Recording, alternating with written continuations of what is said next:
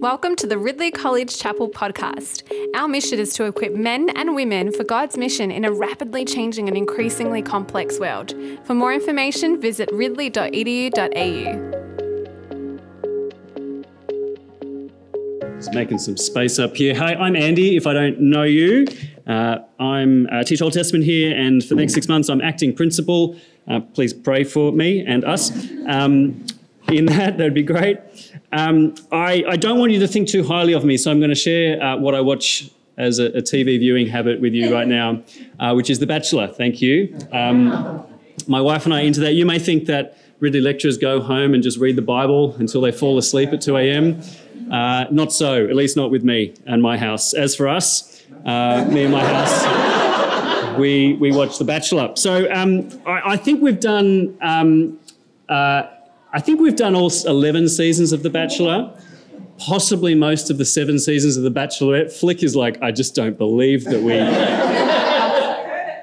Yeah. Look, there's been... some of you are with me. I know I see some recognition in the crowd. Who could forget the Honey Badger season with Nick Cummins in the final episode dumping both Sophie and Brittany at once in that tragic upset? Or the moment when Georgia Love broke Matty J's heart live on television, bowled over by the physical pain of emotional distress. Or the controversies like the Sophie Monk season and the great true crime crossover of who peed in Blake's, what was it, Jared's beloved pot plant. Do you remember that? No, of course not. You were reading the Bible until 2 a.m. Now, why do I mention that? Partly just this is an opportunity for me to publicly question my life choices. Also because I think often we think of the book of Esther, and particularly chapter 2, like an episode of The Bachelor, right? You've got Osher Ginsburg / Haggai, kind of with looking after the women. You've got this, a powerful king, has everything in the world, but looking for love. And so they have a beauty contest. In fact, my daughter Chloe, she has a children's Bible where it is actually described as a beauty pageant, which is the most inaccurate way imaginable of trying to describe this story.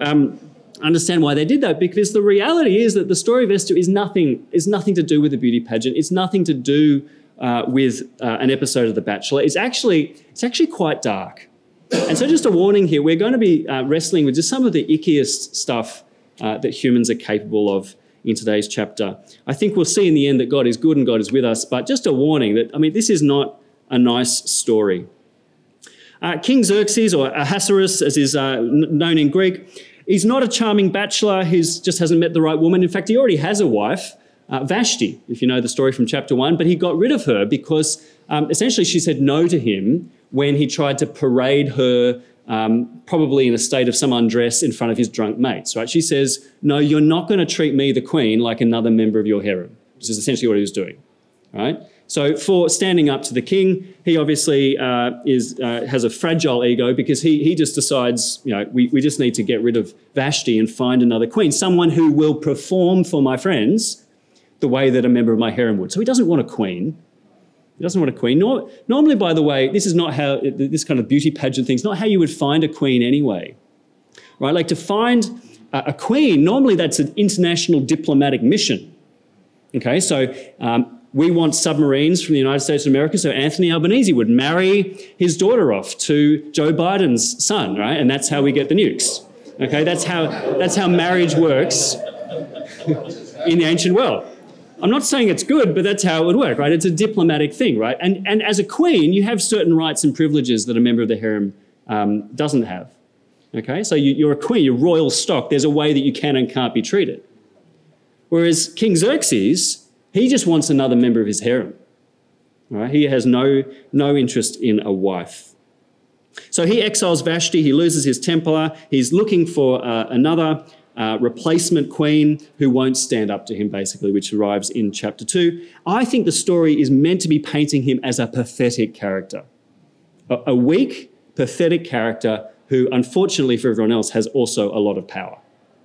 Okay, so this is totally in line, by the way, with the picture of historical Xerxes that we get from the Bible. So after kind of watching The Bachelor. I need a bit of kind of like just to calm my mind from the intellectual stimulation of that. So I've been reading Herodotus a bit just to calm my mind as I get to sleep, because it's, it's very exciting watching The Bachelor. And in Herodotus, they actually talk about Xerxes. And this story in Esther is totally true to form for Xerxes.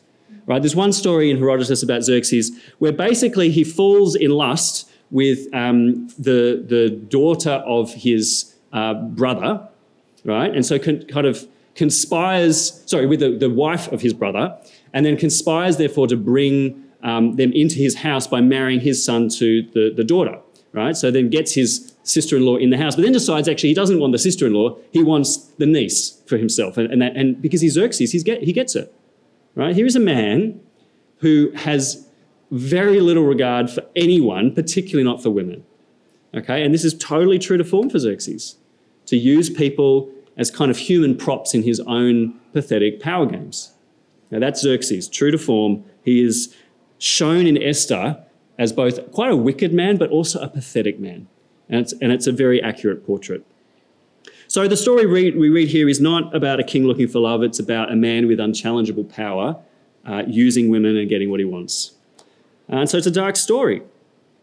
The other reason that this is not a beauty pageant, right, is that the plan that the young men in the palace come up with is not a beauty pageant. Let's have a look at exactly what's going on here and maybe just kind of look a little bit between the lines. So reading verse 2, the king's personal attendants proposed, "Let a search be made for beautiful young virgins for the king. Let the king appoint commissioners in every province of his realm to bring all these beautiful young women into the harem at the citadel of Susa. Let them be placed under the charge of Hegai, the king's eunuch, who is in charge of the women, and let beauty treatments be given to them. Then let the young woman who pleases the king be queen instead of Vashti." This advice appealed to the king, and he followed it. Now, I said this is an interesting plan. Normally, if you're forging an international alliance, there's actually kind of a different process. Here, this is really how you conscript a harem, and he's using this to find a new queen. At which point, enter into the story Esther, this young Judean girl, an exile. We're told twice or more that she's an exile from Judea, a long way from home. Now, this is in the Persian period, so actually some of the people who were exiled to Babylon were able to return home to Judea under the Persian kind of change in policy, but very few did. It was kind of your weird religious uncle, right, who went home to Judea. Everyone else just stayed where they were because they had a life, right? So a lot of people just stayed, or they just, they were busy, right? So they stayed in exile and lived under the Persian rule wherever they were. So this is where we meet this orphaned Judean girl, Esther, and her cousin Mordecai. I think I have a portrait of Esther, maybe 2 slides from here. That's not Esther, that's Xerxes. There we go.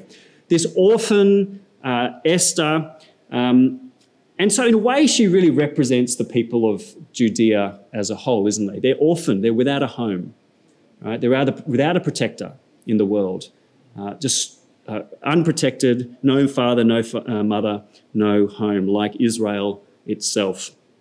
And living secretly in a foreign land. Interesting to see their names, right? So Mordecai is from the Babylonian god's name Marduk, right? So this is like meeting a Jewish person called Muhammad, right? Something has happened in the story of that family that they are living in exile under a foreign god name. Esther's name actually is Hadassah, which means myrtle in Hebrew, but she's not known as that. She's known as Esther, which is probably from the Babylonian god Ishtar. Okay, so they're really incognito in exile. Okay, and the one rule that Mordecai's given Esther growing up is don't tell anyone who you are. Right? Don't let anyone know that you are a Judean who worships Yahweh. And Mordecai feared, and I think we find out as we read through Esther, not without cause, he feared that if anyone found out who they were, that would create trouble for them. There would be this sort of anti-Semitic kind of risk for them living in this foreign country as Judeans. So they just settle down, don't tell anyone who they are, keep to themselves, and probably as a result weren't keeping kosher. Okay, so they have probably compromised at this point, is worth pointing out. But the narrator doesn't tell us what to think about that, which is also interesting. It's not really like and Mordecai did a terrible thing by not standing up and making a stand for God. Esther did a terrible thing by eating non-kosher food. It's not a focus of the story in the way it is in Daniel, where they make a big deal about the fact that they don't eat the food. It's a complicated situation. They're doing what they need to do to survive. And the question will be, when push comes to shove later, will Esther make a stand for who she is? Will she stand up when push comes to shove? But right now, she's not being a hero at this point in the story, right? Compare this to Daniel, right? Who's kind of, even if you kill me, I will not give in. Well, no, I like Esther because she's just a lot more like me, I think. She's just kind of, I'm not as beautiful, perhaps, but thank you. But I'm not a Daniel. I'm not like, give me more lions, more fire, more, I think Esther's a much more relatable character in some ways. So I'm glad that she's in the Bible as well. They're complex, three-dimensional characters. And I think that's, I like that God uses these much more complex characters as well as the really brave ones. Because do you know what? Sometimes it is hard to be brave. All right, maybe we're just not naturally built like that. Maybe someone asks you, what do you do on Sunday? Like, I went to Melbourne Central, Hoyts, Cinema 11, where we have church. Sometimes it's actually hard to what do you do for a living? Oh, I'm a teacher. Just hope for no follow-up questions. I mean, it is tempting, right? Because saying, I train people for Anglican ministry, which is kind of a strange thing, I train Vikings or something. It's like, what does it even mean? Do you know what I mean? It's hard sometimes to stand up. And I think if you kind of feel like an unlikely candidate for a superhero drama involving God and great empires and crazy kings, then Esther's for you. I mean, maybe, I don't know how you feel in week 1 of semester at Ridley. Maybe you feel like you're the least likely person God should have chosen to serve you here. Maybe Jess just let you in by accident. Some kind of administrative error. That never happens in the registry, by the way. Right, so this is an impossible thought. But maybe some fluke, Jess in admissions just let you in and you're not meant to be here. You're not like all the others. You weren't kind of raised from age 4 speaking Koine Greek, right? You didn't kind of go to kind of Suts camp since you were 8 days old. You don't even know what Suts camp is, which is sort of part of my point, right? Maybe you don't feel like you are the obvious candidate to be serving God in these ways.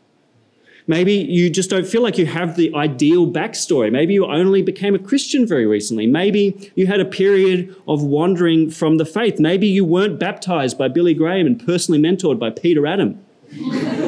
Okay, these things are possible, right? That you're sitting here thinking, I hope no one finds out these things. Or maybe you're just a little bit afraid of doing ministry in a world where it's no longer just strange to be a minister, to be a preacher, to be a Bible teacher. It's actually immoral. Maybe you don't want people to find out that on your sabbatical you were studying the Bible because they might ask questions at your workplace. I know people at my church have actually asked us not to publicly name them in connection with our church because they're worried what that might mean for their job prospects. Right? Maybe you feel a little bit like you're not meant to be a hero. Or maybe you just feel like your life circumstances are getting in the way. Maybe you struggle with mental ill health. Maybe you have family care burdens that other people don't have, and you just think, am I even meant to be here? Well, if any of that is at all similar to how you ever feel, please take heart and stop worrying. Please take heart and stop worrying about who you are or where you've been or what life package you bring to Ridley this semester, because God's not sitting around kind of waiting to recruit perfect superhero people into his purposes, into his kingdom. Now, if he wanted to, he could. But for whatever reason, he's chosen to use people like you, people like me, people like Esther, for his glory and for the good of his church. What a relief. Do you feel that relief? I feel that relief sometimes. Do you know what all these people have in common? Moses was a murderer who hated public speaking. How'd that end up for him? Right? Joseph started off his career by being sold into slavery by his brothers. Matthew was a traitor who sold out his people to the Romans. Mary was possessed by 7 demons, which seems like a lot of demons for one person.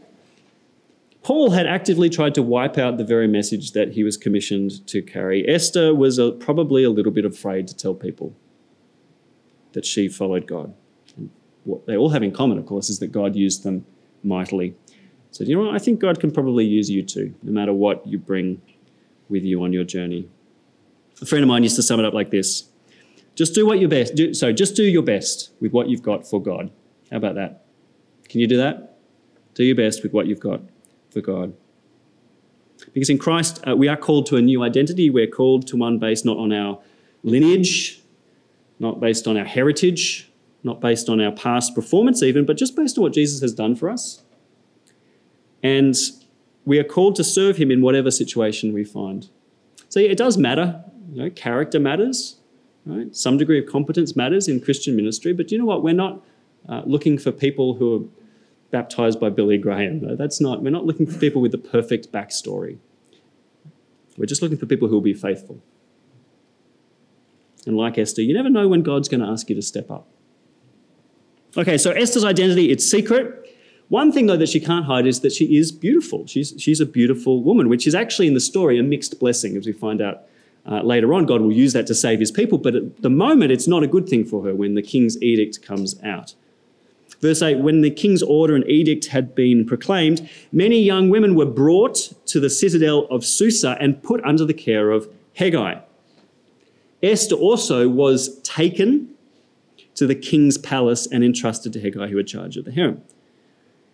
Now, I'm about to get on a hobby horse, which I try not to do so often when I'm preaching, but this is Ridley Chapel, so I feel like you'll forgive me. Yeah? Okay, the way people so often preach Esther makes it sound like there was some kind of advertisement, a casting call, and all the young girls of Persia lined up excited for their chance to go on the reality TV show or, audition for the part, all vying maybe to escape poverty or kind of wanting to get their taste of royal food, lining up for who wants to be the next Persian supermodel. And it's probably just nothing like that. Okay? It's possible that some of these girls came voluntarily. It's possible. But I don't think the text is kind of pushing in that direction. Right? It's an edict, not an invitation. Right? The young women are gathered. Passive verb. And Esther is taken. Okay, for those of you who are doing Hebrew, it's lakach. Right? Now, if you know that word, right, that's what you do when you capture something in war. You lakach it. So if you're lakacht, I don't think you have much of a say in it. Certainly the Ark of the Lord didn't have a say in it when it was lakacht. Right? And so what blows my mind is how often we preach Esther as if either this is some kind of beauty pageant or worse, I've actually heard people painting Esther as some kind of dodgy character here who later has to redeem herself because of her immorality in allowing herself to be brought in to the king. Because in verse 16, she is taken to King Xerxes. All the other girls go in, but Esther is taken again, lakach. I don't think she had any say in it. And it blows my mind a little bit that you hear sermons, even to this day you hear sermons, are just so naive as to the power dynamic here. Right? There's a reason why the narrator is telling us that Esther was taken. And what disturbs me about that, and this is my second hobby horse, is if we can't even see that power dynamic here, I worry about the way that we understand the power dynamics that we end up in our world, right? I mean, there's a reason why in the Anglican faithfulness and service code, you are not allowed to have a sexual relationship with someone in your care. Okay? You're just not allowed to. And you see every now and then, and I've been in ministry long enough that I've seen people fall into sexual sin, youth ministers who end up with youth group girls, pastors who end up marrying people in their congregation in an adulterous situation, and the naivety with which they speak about that, as if it was totally irrelevant. that you were their priest or you were their bishop or you were their youth group leader. I mean, come on. Do you think the girls are lining up for King Xerxes because he was good looking? Because he was romantic? Oh yeah, who doesn't want a spouse who you have to be invited into the chamber on fear of death, even to have a conversation? I'm sure that was a really healthy relationship. You know? Just what every woman in Persia wanted, surely, be married a guy who is volatile and dangerous. All right? And yet we are so naive. And I hear people talk about it who've fallen into sin as if them being in a position of power had nothing to do with it. You are not to do that. Because while I think we often give the people in power a free pass in our circles, or at least understanding, I think God sees the dynamic, and I think I know God judges those in positions of authority more harshly. Friends, we must not be naive about this. Anyway, Esther's taken. Marion Taylor, great commentator, observes that now Esther is orphaned a second time. She wasn't orphaned, now she's orphaned even from her family. Mordecai has to kind of arrange to come near to the citadel so he can look over the fence and see how she's going.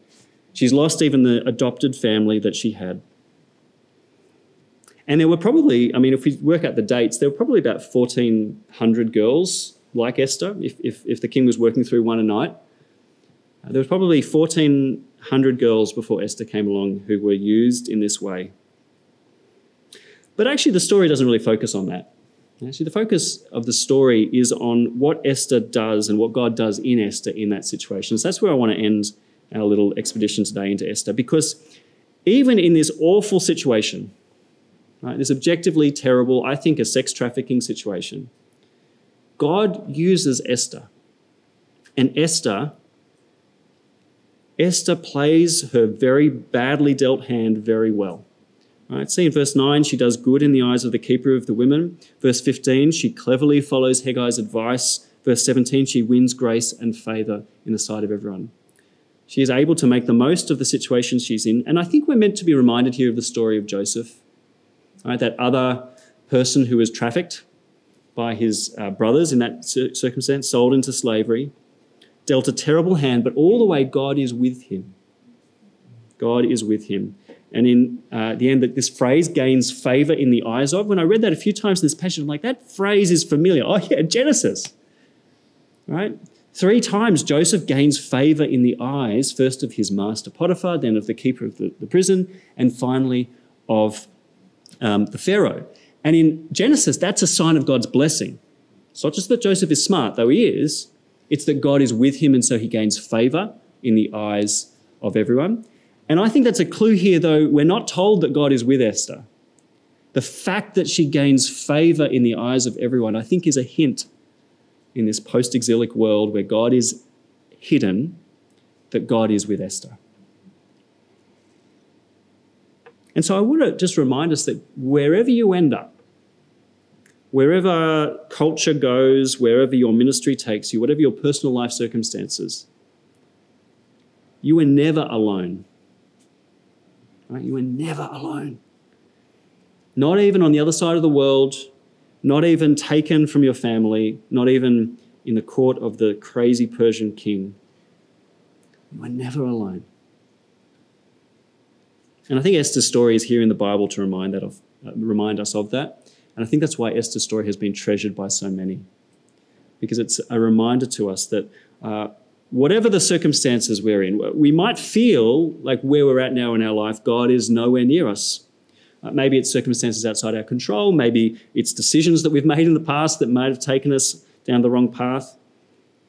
But either way, Esther shows us that whoever you are, whatever your backstory, wherever you find yourself, when God seems most hidden, actually that's where God does some of his best work.